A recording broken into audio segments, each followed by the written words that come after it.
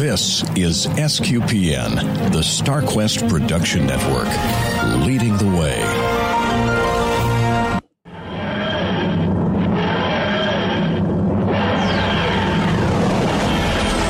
I'm a doctor. I've lived for over 2,000 years. I have Scottish. I can complain about things. Shush. Welcome to the Secrets of Doctor Who. I'm Father Roderick. Record scratch! Nothing says stop everything like the sound of obsolete technology malfunctioning.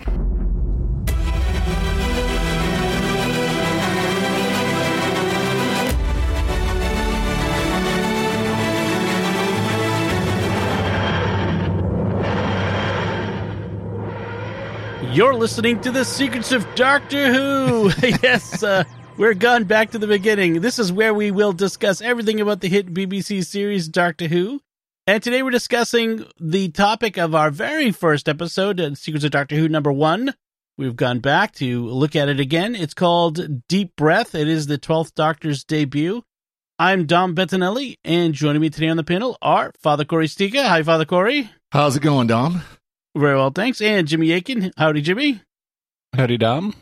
Folks, be sure to follow The Secrets of Doctor Who in Apple Podcasts, Google Podcasts, Spotify, Stitcher, TuneIn, iHeartRadio, your favorite podcast app, or at the SQPN YouTube channels, youtube.com/StarQuestMedia, where you should also be sure to hit the bell to get notifications. Before we get started, I want to tell you about another show on StarQuest that you're sure to enjoy called Let's Science. Every other week, you're going to get a nice 15 to 20 minute or so episode where Lindsay, Caroline, and Lino will talk about some fun, cool aspect of science and coming at it from their distinctly Catholic point of view. You check it out wherever fine podcasts are found or at sqpn.com/science. So, gentlemen, we have gone back to the beginning, as they say. And it's deja vu all over again. That's right.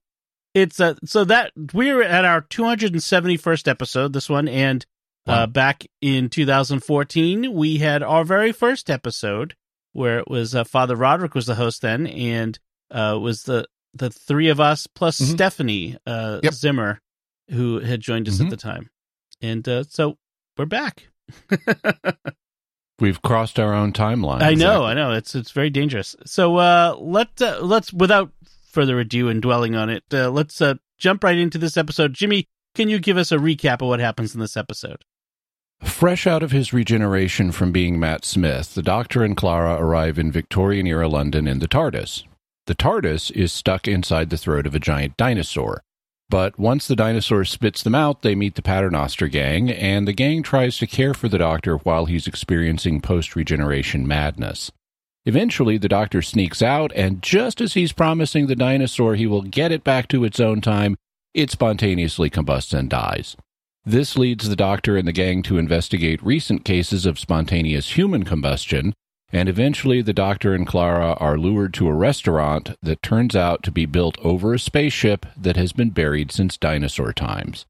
The ship is run by clockwork robots that have been replacing their parts with organs from human victims, and then incinerating the remains to keep themselves from being discovered. The head droid is convinced that he's headed for the Promised Land, but the Doctor says that's just a fantasy. It is heavily implied that, to save the day, the Doctor kills the head droid by throwing him out of a balloon made with human skin and impaling him across the top of the cross on Big Ben. Through all this, Clara has been having a lot of trouble adjusting to the fact that the Doctor is now Peter Capaldi, and by the end of the episode, she's ready to walk out and leave him. But a phone call from Matt Smith convinces her to stay with the new Doctor and help him. Finally, we cut to the Promised Land, where the head droid is waking up. We meet Missy for the first time, and she welcomes the droid to heaven. The end. So, my first question is, how many alien spaceships are buried under London? Because by my count, this is at least like 4 or 5. I mean, it's probably even more than that when you count Classic Who. There are a lot of alien spaceships buried under the city. You didn't know that London was an ancient spaceship parking spot. Apparently. So, I mean, joking aside, this is a trope that the writers have gone back to again and again, and so they've gone back to it with this one. Yeah, they have more crashed spaceship underneath London than the entire desert Southwest does here in America. Yeah, exactly. I would think Roswell would have more. So one of the things that looking at this beginning of the 12th Doctor era is the big question that Moffat, I think, addresses or tries to address, especially with Capaldi's first season, is the "Am I a good man?" question. And that's sort of this question that's going to dog him through the season. In fact, I think he even asks that at some point. And it's kind of... Yeah, he does. Mm-hmm. Yeah, it kind of sets him apart from Matt Smith, David Tennant, those doctors.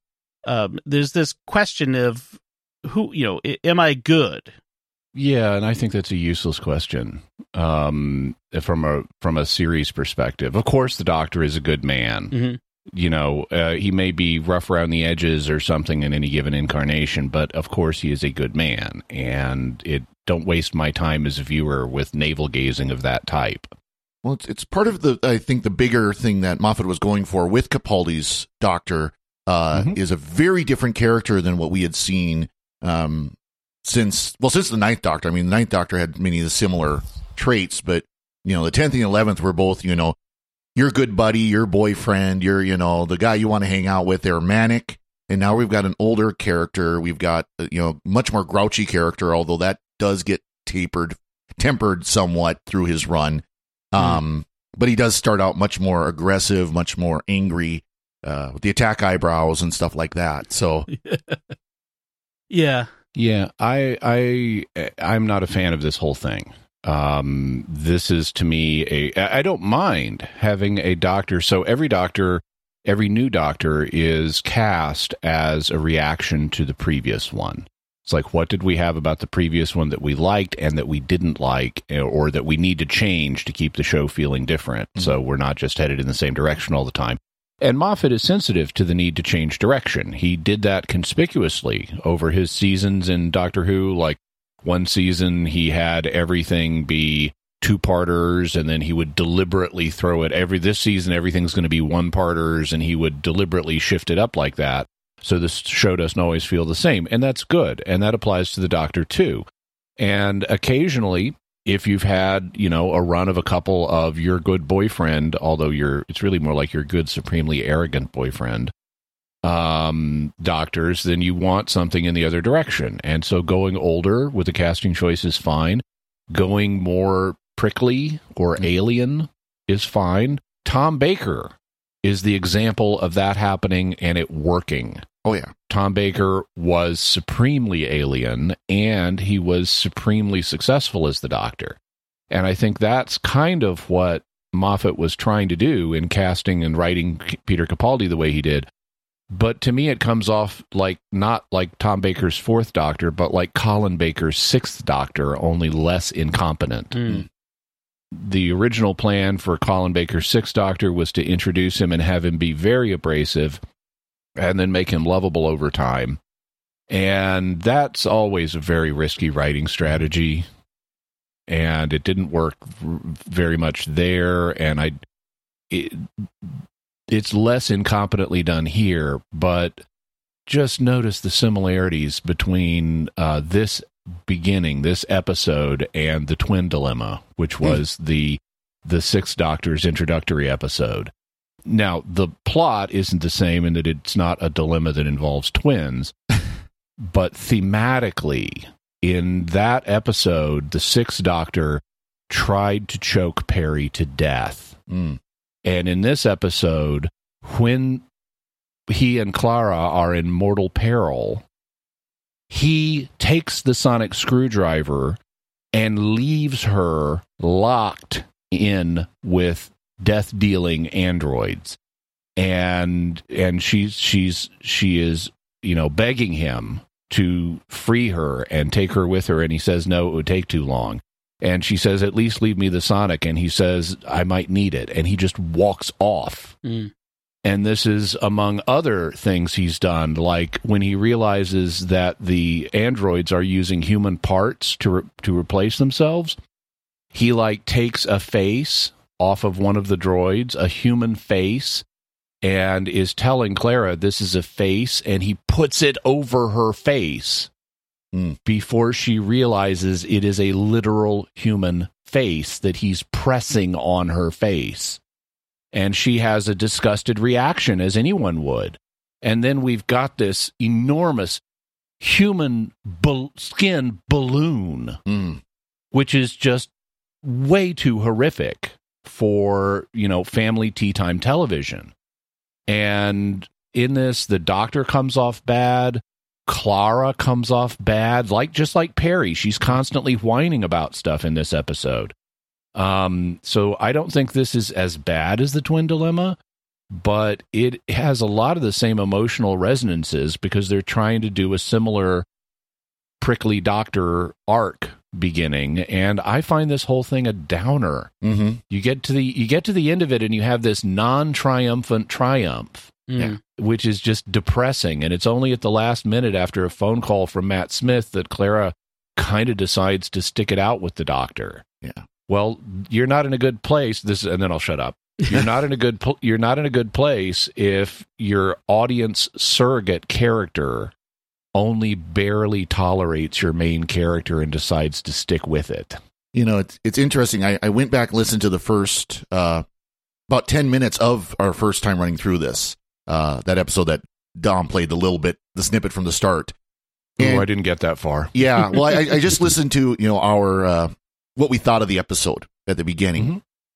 And, there's a lot of times, Jimmy, you and I, we said, oh, yeah, when we saw this episode way back when, we didn't like it. Now we like it a little more. We can appreciate it a bit more. This episode is the exact opposite. I think we actually rated it fairly highly. I think most of us were somewhere in the 6 to 8 range. It's gone down. After this watch, I was like, oh, I can't believe we even rated them that highly. Maybe we're becoming more sophisticated because we've been doing this for 7-8 years now. Or we don't want to have your very first episode of a brand new podcast be a terrible review.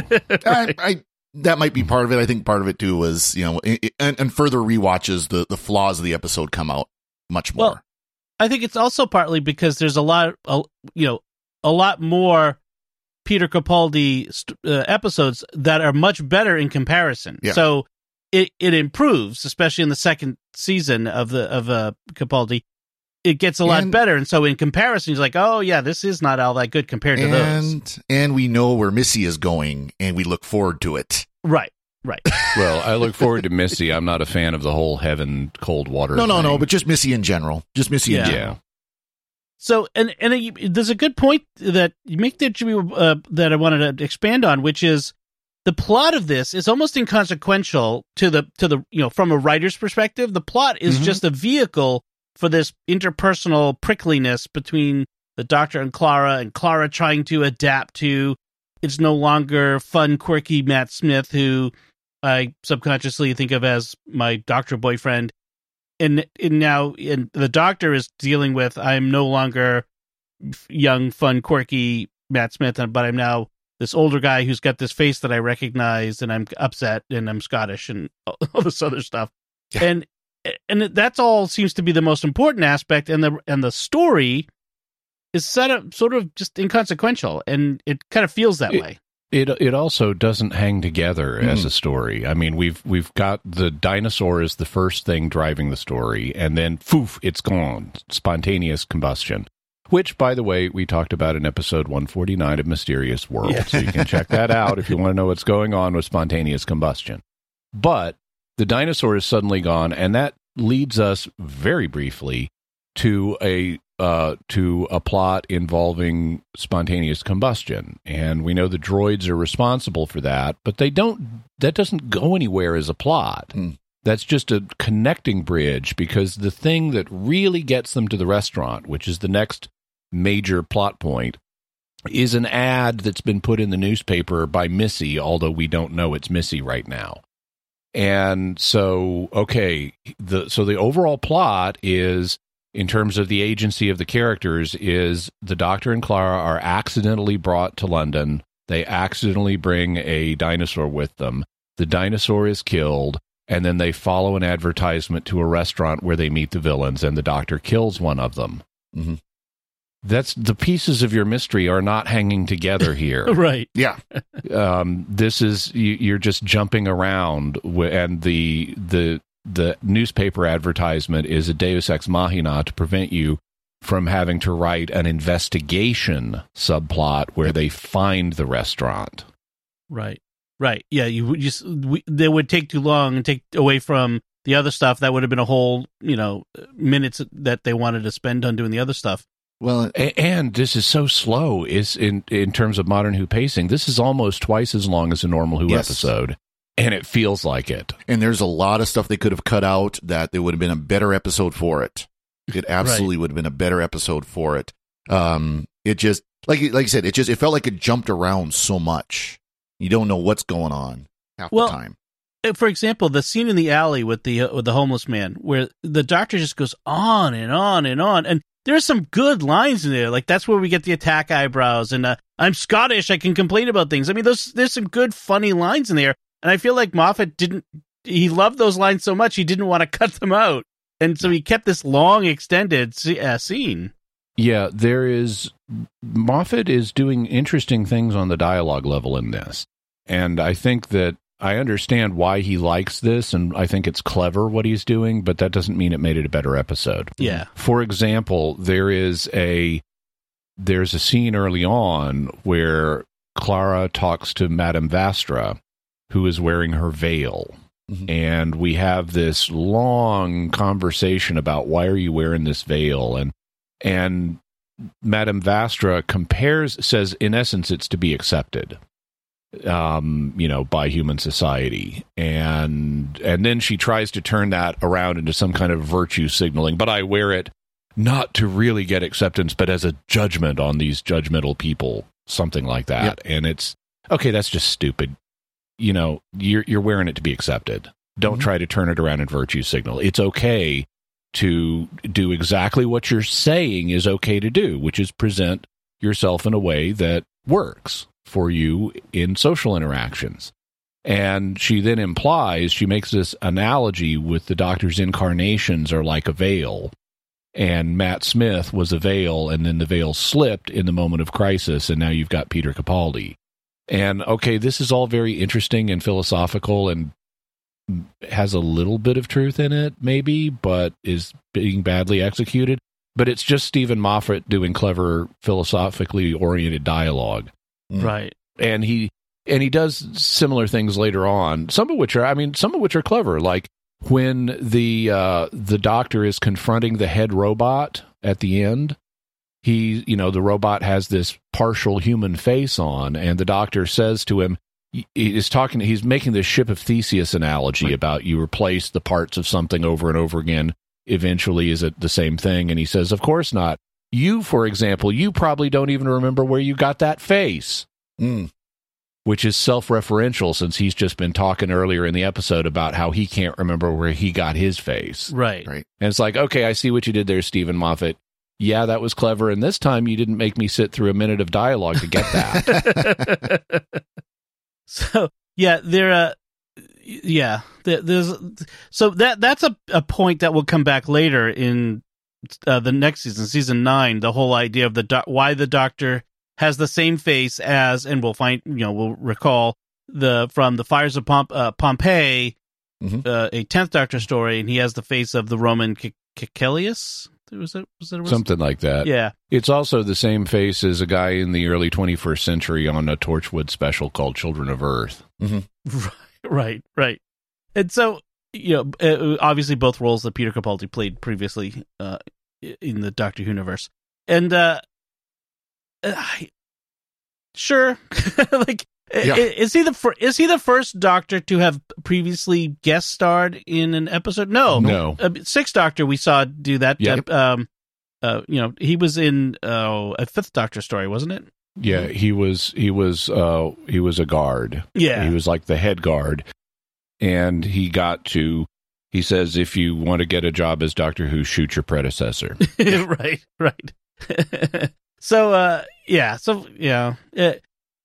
It's interesting and all, but it feels like a bit of a stretch there.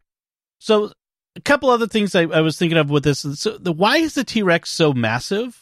Like, this thing is incredibly huge. It is too big. Yeah. I mean, I suppose in order to be able to swallow a TARDIS, it needs to be much larger than a real T-Rex would have been.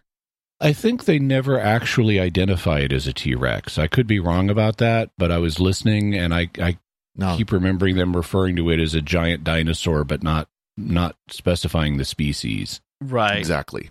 Also, the T-Rex arms look a little bit big on it for actual T-Rex arms. I think it has more fingers than T-Rexes do. So I think the idea is maybe that it's meant to be a dinosaur that's suggestive of a T-Rex, but we don't really know what it is, so we can make up anything we want about it. Right. Sure. And the other thing I was thinking of was that this is Moffat's first regeneration, not Regeneration Madness, because he had, of course, the beginning for Matt Smith, but the first time that he wrote the end of a Doctor's time to go into this one. So that was kind of interesting, although that's more has to do with the previous episode that we've already talked about. What I did find interesting, so in addition to comparing this to the twin dilemma, I also found myself regularly thinking back and comparing it to the 11th Hour, which was Matt Smith's introduction, and how much more fun that was than this. Yeah. I mean, you got the Regeneration Madness over in like one opening montage, where he has, it's the cooking montage with little Amy, and where they end up with the fish custard, and after that he's more or less settled. I mean, he's still got a little going on, but he's more or less settled. He's not mad through the whole episode. And then we have this fun romp with, Amy. Suddenly she's older and she's a police officer and knows she's a kissogram, and there's patient zero or prisoner zero. And there's the Rory and all the hospital patients that are, and this identity guessing game, and the Atraxi come back, and the Doctor gives them this "get off my lawn" speech, and it's a fun romp as opposed to this, which is depressing. And they even have, like, at one point, Clara it's this sad. My notes say energetic, fun romp, and then sad, creepy, depressing Clara school hallucination, because at one point Clara is out of the blue having a hallucination, a nightmare about teaching school. Right. And Courtney, the really annoying student that she's going to have, that we'll encounter again. Well, and that's the big difference between those two is Amy and Rory were new companions. We've got this holdover companion, and she's unused to the Doctor changing and wants him to change back, and isn't accepting this old man instead of the young man. And I think that's one of the things really that pulls it down. Bad. Yeah. She's this ageist, look, your friend just died. Also, you saw him age 1,000 years. He is younger than the last time you saw him by a lot. Right. So you've just seen, if someone you care about, I understand there may be, if you were attracted to someone and suddenly they're not an option anymore, that would be disturbing. But these are the kinds of things you don't say with your outside voice. Yeah. Right. You've got a friend who is in trouble and needs care. That takes priority over this other stuff. So you don't just moan about losing a boyfriend who wasn't even really your boyfriend, and you wouldn't even admit he was your boyfriend in the first place. Right. And that, that's when I didn't like most of the Paternoster gang in this. I mean, obviously Strax was awesome as Strax is. He's always fun. He always is. That is one thing I like about that conversation between Vastra and Clara, where she basically calls her out on it. She does.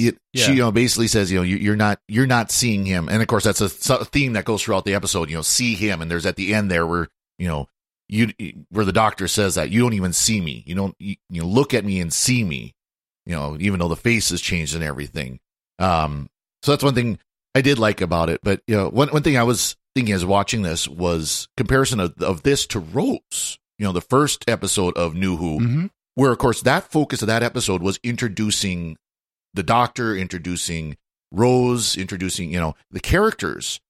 And I think this would have been a much more successful episode if they would have focused on introducing the new character, that is, the new Doctor, and kept the focus on that instead of all this other stuff that's running around they did, and made the plot with the droids even more secondary than it was. I wonder if Regeneration Madness as a part of the lore is in fact a flaw in the show, because you've got this new character essentially that you want your audience to connect with and like, and they're behaving unlike they will eventually behave. They're behaving in these strange, weird ways that creates perhaps a bad first impression. Well, I don't think it always does create a bad first impression. Yeah. But I recognize the point. I think if you had every Doctor immediately just have his full-blown normal personality, it would come off as not a dramatic enough change. By which I mean, it's like, wait, there was this actor here we just really liked, and now there's this new guy who's totally different. And you haven't sufficiently acknowledged the passing of the previous guy. Mm-hmm. I could see fans feeling unfulfilled by that. It's kind of like you're disrespecting the previous actor if the new one walks out of the gate fully formed. I think it can make sense to have a bit of, regeneration trauma to mark the passing of the previous incarnation and make it feel like this is make this feel emotionally real. I mean, you have to, unless you're in a Sixth Doctor firing situation, you want to build up the passing of the previous Doctor. You want his regeneration story to be momentous. And if it's momentous, it shouldn't all just be instantly cured and everything is totally different now. You want that transition period where he's still wearing the old clothes and he's still kind of got elements of the previous personality and he's confused and he's still injured physically in some way from the trauma he went through that caused the regeneration. And so I think it makes sense to have some of this, just don't overdo it. Right. Just do a whole episode of it or more in some cases. But like you said, with the 11th Doctor, get it over with early and then move on. Yeah. I think with the 10th Doctor, it wasn't even that dramatic. I mean, there was a bit of it. He laid in bed for the whole episode. Yeah, until the very end, until he got the tea. Right. That's true. Because there was the whole issue of they couldn't hear the translation of the TARDIS because the Doctor was sick. Sure. Okay. Yeah, that's right.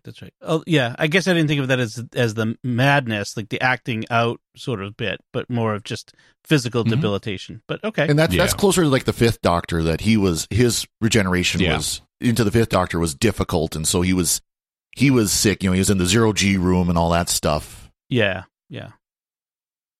So, and also Peter Davison, being an actual good professional actor, did a really good job delivering lines of previous Doctor's catchphrases in the previous Doctor's with the previous Doctor's attitude. Yeah. Yep. Exactly.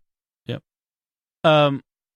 One thing I thought was funny, when they get lured to the restaurant, they encounter each other there, and there's that classic misunderstanding. I thought you called me. No, you called me. And so at one point they say, oh, you'd have to be an egomaniac, needy game player sort of person to place that kind of ad to lure the other person to the restaurant. And they both think they're talking about each other, but I think it's funny because it turns out, we'll find out, they're actually talking about Missy, the Master, who is an egomaniac, needy game player sort of personality. So I have to tip my hat to Moffat on that one. That was good. Mm-hmm. There's also a line in that where, even though it doesn't make the characters look the greatest, it is funny, where the Doctor and Clara are talking about the egomania of a person that would place an ad like this. And the Doctor has implied it's Clara who's the egomaniac that placed it. And she is getting angry at that. And he says, look, we need to focus on this other thing right now, not your egomania. This other crisis is more important than your egomania. And she slams her fist on the table and says, nothing is more important than my egomania, which is a great line. Yes. You will never mention that again, she says to him. And then, and then they go. Another great line is when they've called, the Paternoster gang has called the police to come to the restaurant. And Clara talks to the doctor and says, they called the police. Why don't we do that? We should start doing that. Yeah. And then the doctor turns to the robots and says, destroy us if you will. They're still going to close your restaurant. Yeah, that is good. That is good. So he also at one point does an inverse Darth Vader on the head droid and says, there's more human in you than machine now. Right, right. Well, and that turns out that the ship, the alien spaceship and the automatons on it it's the sister ship to the SS Pompadour, which we recall from, oh gosh, I forgot to write down the title episode. Girl in the Fireplace? Thank you, Girl in the Fireplace. Yeah. Which is a Russell T Davies era episode, but it was written by Stephen Moffat. So Moffat once again, very early. I think it was his first season, wasn't it? Of the 10th Doctor. Yeah, it was the 10th Doctor's first season. Yes, and it was not Moffat's first Doctor Who episode, but it was because that was the 9th Doctor story with the Are You My Mummy? Hollow Child. Yes. Yep.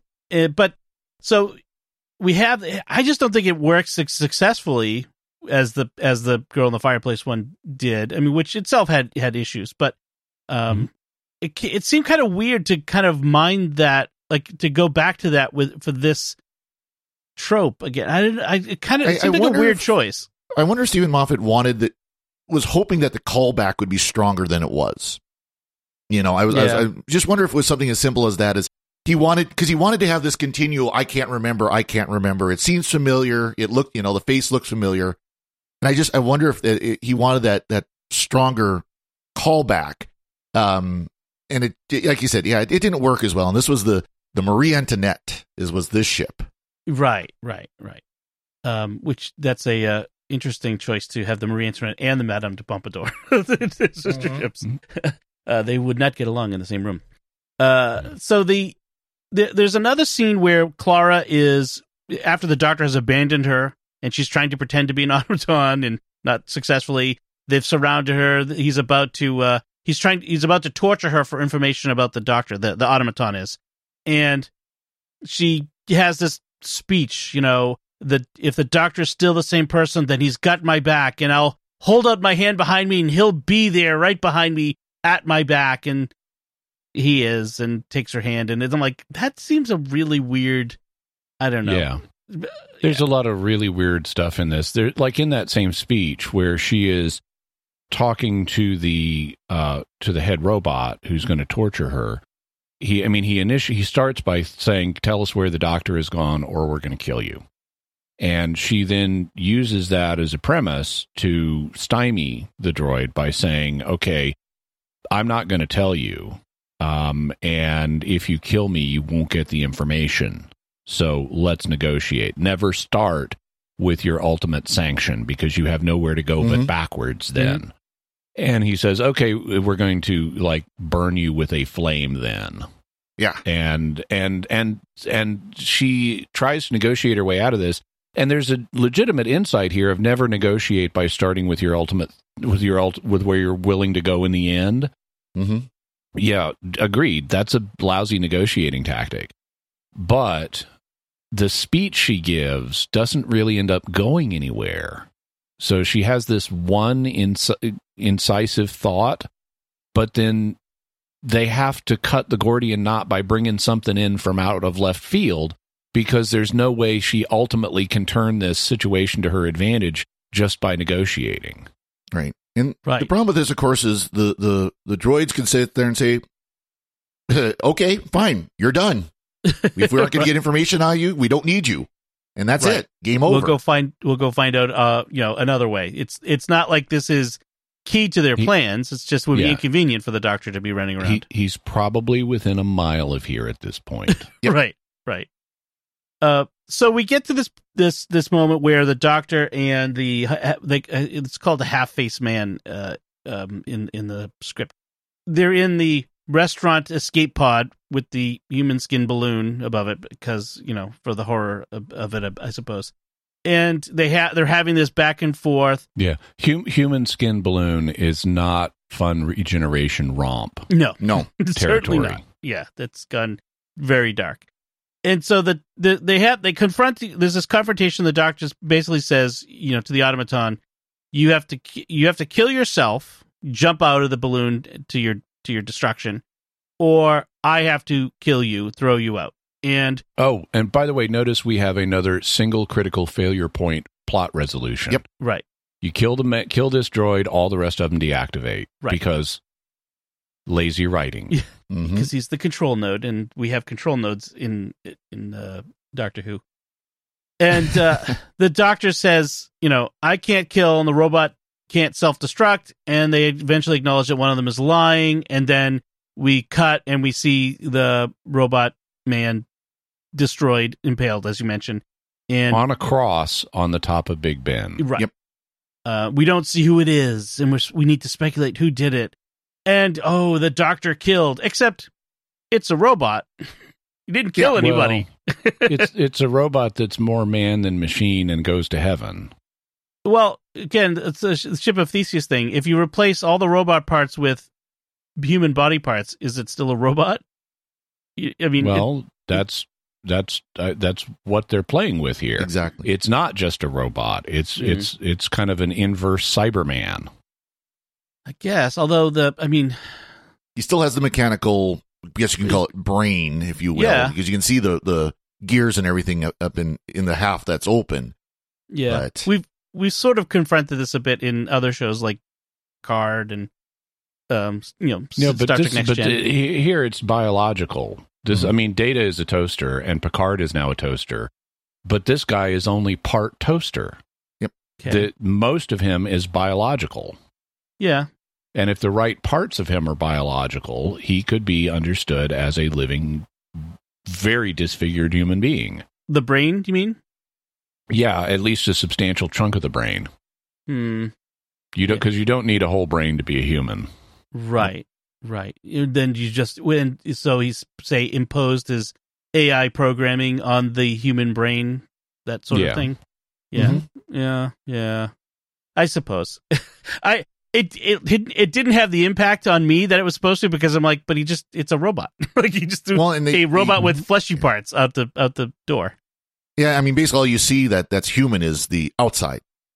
Right. It's still got the armature of a robot, I guess. In any case, if he ends up in heaven, which that's even not really heaven, so he's downloaded, as we'll find out later. Missyville. Miss in the Promised Land. So yeah, and as you mentioned, it saves Clara and the Paternoster gang who had showed up to do battle poorly against the automatons. Yeah. Another really dark thing in there is they're trying to hold. So the title of the episode, Deep Breath, comes from the fact that if you hold your breath, if you take a really deep breath and can hold it for a long time, you can pass as one of the droids because they don't breathe. Mm-hmm. And somehow they're very aware of if people are breathing around them. Yeah. And if you don't breathe, they'll think you're one of them and ignore you. And so in the fight scene with the horde of vicious robots, the Paternoster gang and Clara are trying to hold their breaths because otherwise they're going to lose. They're like totally surrounded. And so they're going to lose, and they're holding their breaths and really trying hard, and it's becoming harder and harder. And Strax, who has, I guess, the littlest lungs, although you would expect they would be very efficient in extracting oxygen, starts to get to the edge of his limits. And as he realizes he's about to lose his ability to hold his breath, he takes his rifle and points it at his own head and is ready to commit suicide on camera in front of us in the happy post-regeneration romp episode. Yeah, that's dark. That is very dark. Speaking of Strax, I do want to mention, I forgot to mention earlier, is he does this physical exam of Clara, another one of these extended sequences that I'm not sure what it just sort of wasting time. But he's about to tell her exactly how long she will live, and then she stops him, which, given her ultimate fate, is an interesting. I'm gonna guess that Moffat didn't have that planned out all in advance, but it is interesting that they stop her, him at that point. Of course, that allows for however long she wants to stay on the show. Yeah, exactly. Well, and it was going to be a biological estimate anyway, of like you'll live to be 95 or something. Yeah. So doesn't account for getting yanked out of time and things like that. Right. So then we've resolved the robot problem. They're back in the TARDIS. It's redecorated, which before that though, the Doctor just leaves with the TARDIS. Oh yeah. And Clara is convinced she's stuck in Victorian era London, that he's just abandoned her. And she's at the point of asking Madame Vastra if she can join the Paternoster gang because she's got nothing else to do in the 19th century. Mm-hmm. And so, okay, this is again dark. Right. Where we have a companion. Now, we know she's not going to really be abandoned, but you're showing us her thinking she's being abandoned. Yeah. And that could make sense in the context of a larger thing, and you then have a happy reunion with the Doctor, and it's like, of course I wasn't going to leave you. I was just taking the TARDIS to fix it or something. But then we don't get a happy reunion. We get her being so put out with the Doctor, she's ready to leave. Right. By the way, being left in the 19th century, maybe she could have gone and got her old job back at being the nanny from the Snowman. Yeah. That would have been weird for them. But yeah, so they end up on the TARDIS, and there's this whole, he tells her, "I'm not your boyfriend," and she gets offended. I never said you were. I never thought you were my boyfriend. But of course, we're he's kind talking to himself. Yeah, and then he's convincing himself he's not your boyfriend. Right. Then they wonder about the woman in the shop who gave her the phone number for the TARDIS in the first place, the computer helpline, and so we're hinting at Missy here. Then we have them land in, apparently, Glasgow in 2014, and she gets a call from the unexpected call from the Matt Smith Doctor, the 11th Doctor, who, convinces her he's the same person. It's the same that the new Doctor is the same person as the old Doctor, and helps her overcome her reticence and see him for who she is. And so and then she gives him a hug, and he says, "I don't think I'm a hugging person now," which I think was funny. Which she then says, "I don't think you get a vote." Yeah. right. And then we end here. They're going to go get coffee. And then we switch to the garden with Missy and the half-faced man telling him, you made it to the paradise. Hope my boyfriend wasn't too mean to you.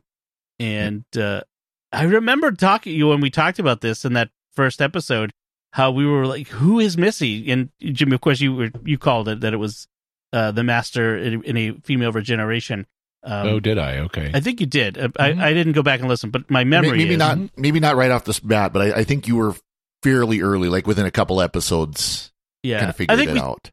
We speculated that Missy sounds a lot like Mistress, which would sound like the female form of Master, and I think there was some early speculation, which And I know in that, because I did hear a tiny bit of that first episode, and there was a discussion of, is Missy the Master in it? Right.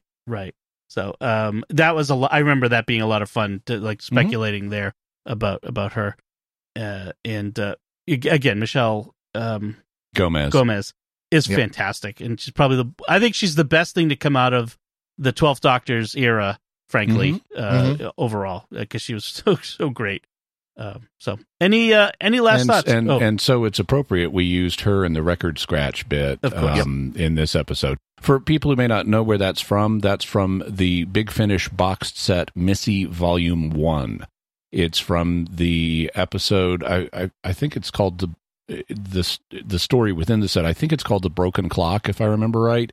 But it's it's a hilarious send up of crime documentaries because Missy becomes involved as Sergeant or DI Missy Masterson of Scotland Yard in England as a participant in the bad TV police drama Dick Zodiac's Most Impossible Murders.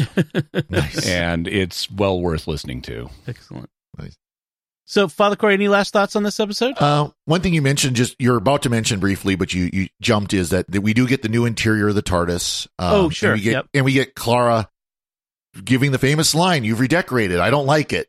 And of course, as I've said before, I disagree with her. I think this is, of the new Who interiors, this is the best. Yeah. And we get the Doctor even talks about there were more round things. I put them away, or I can't. It's something like I can't find them, or they got misplaced. Yeah. There were more round things. Yeah. Jimmy?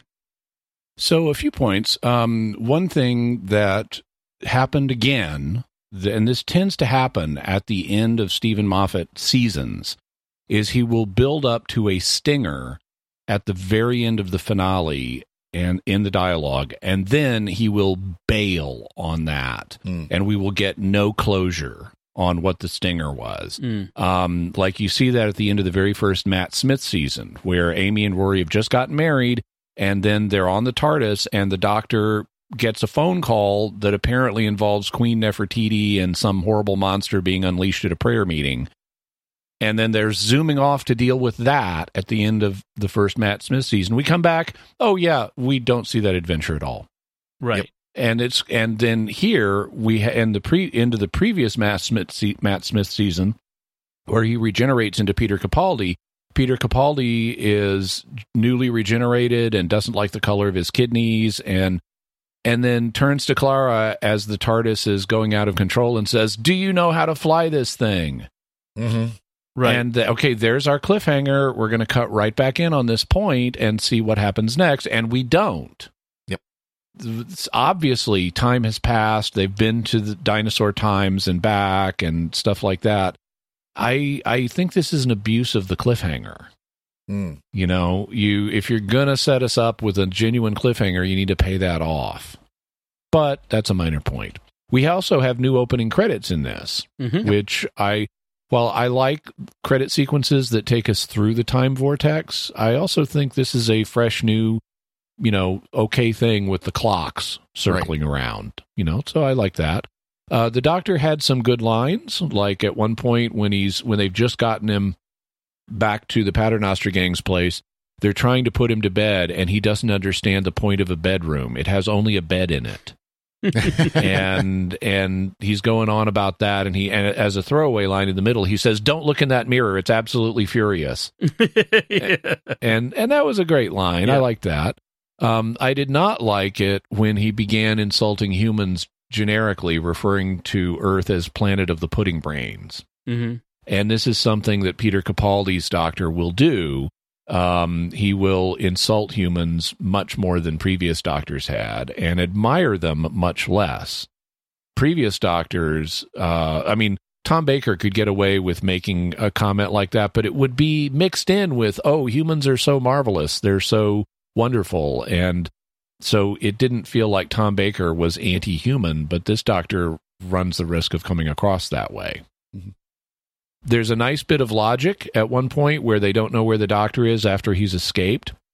And so they haul the TARDIS to the Paternoster Gang's place, and Strax is overseeing it being unloaded, and he's talking to Clara, and he explains the logic. He will always come for his box, lured from the dangers of London to this place of safety. And we will melt him with acid. And Clara just looks at him and says, "And we will not melt him with acid." And then is that the London Times? Yes, shall I send it up? Yes, please. And he flings it at her and hits her in the face. Knocks her out. I love a good bit of physical humor. I don't like there is no promised land stuff in this. This is Stephen Moffat's atheistic post-modern viewpoint creeping into family television. It is nice, though, that he then seemingly subverts that immediately by taking us to what appears to be heaven. I don't like the way the Doctor is portrayed as horribly insecure throughout all this, like he needs Clara to validate him. I understand the Doctor having moments of vulnerability, but the Matt Smith phone call at the end makes it sound like the Doctor is way more insecure than we have evidence for. Right. And those are my thoughts. Cool. So you mentioned the new title sequence, and I had to look this up because I thought it was the case where a YouTube video designer named Billy Hanshaw had created this before, and I think it was a little before the regeneration. And it's kind of a proposal, and it got picked up. Stephen Moffat saw it on YouTube, liked it, and hired him to come in and to do it professionally. He was a professional video editor or, a graphic designer to begin with, but hired him to come on and to do it professionally as the opening sequence. And Moffat said rightly, I think this is the most creative thing anybody's done with Doctor Who's opening credits in 50 years. Yeah. That reminds me of the guy who on YouTube, when the Mandalorian season 2 ended, redid the CGI of young Luke, and so they hired him for later. I don't want to spoil anything, but they hired him to come in and do it professionally at ILM. That's cool. Yeah, that is really cool. All right, so I think that should do it for our discussion of Deep Breath. We do have a bit of listener feedback. I'm going to do we? I'm going to spring it on you. I'm sorry, but it's pretty straightforward. A couple nice little notes. On our episode on Ghostlight 266, Ted Colville wrote on Facebook, said, "Thanks, Dom. I thought I was the only one who was totally confused by this serial." No, Ted, you were not. I was too.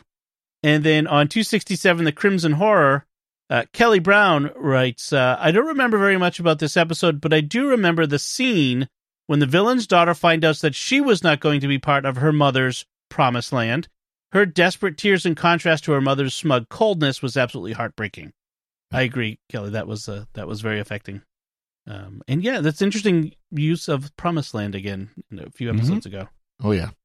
So that does it for our feedback. We'd like to take a moment to thank our patrons who make it possible for us to create The Secrets of Doctor Who, including Patrick C., Heidi M., Helen O., Michael S., and Eric R. Their generous donations at sqpn.com/give make it possible for us to continue The Secrets of Doctor Who and all the shows at StarQuest. You can join them by visiting sqpn.com/give. We'd also like to thank Victor Lambs, who edits the show for us every week.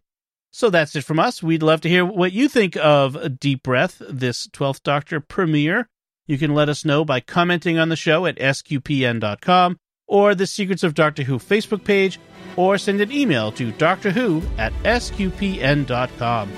We'll be back next time when we'll be discussing the first Doctor story, The Space Museum. Until then, Jimmy Akin, thank you for joining me and sharing The Secrets of Doctor Who. Thanks, Dom. Father Corey Stika, thank you as well. Thank you, Dom. And once again, I'm Dom Bettinelli. Thank you for listening to The Secrets of Doctor Who on StarQuest, and... Sorry, but I had to stop this right now. This is just terrible. Do we have to tell the story this way?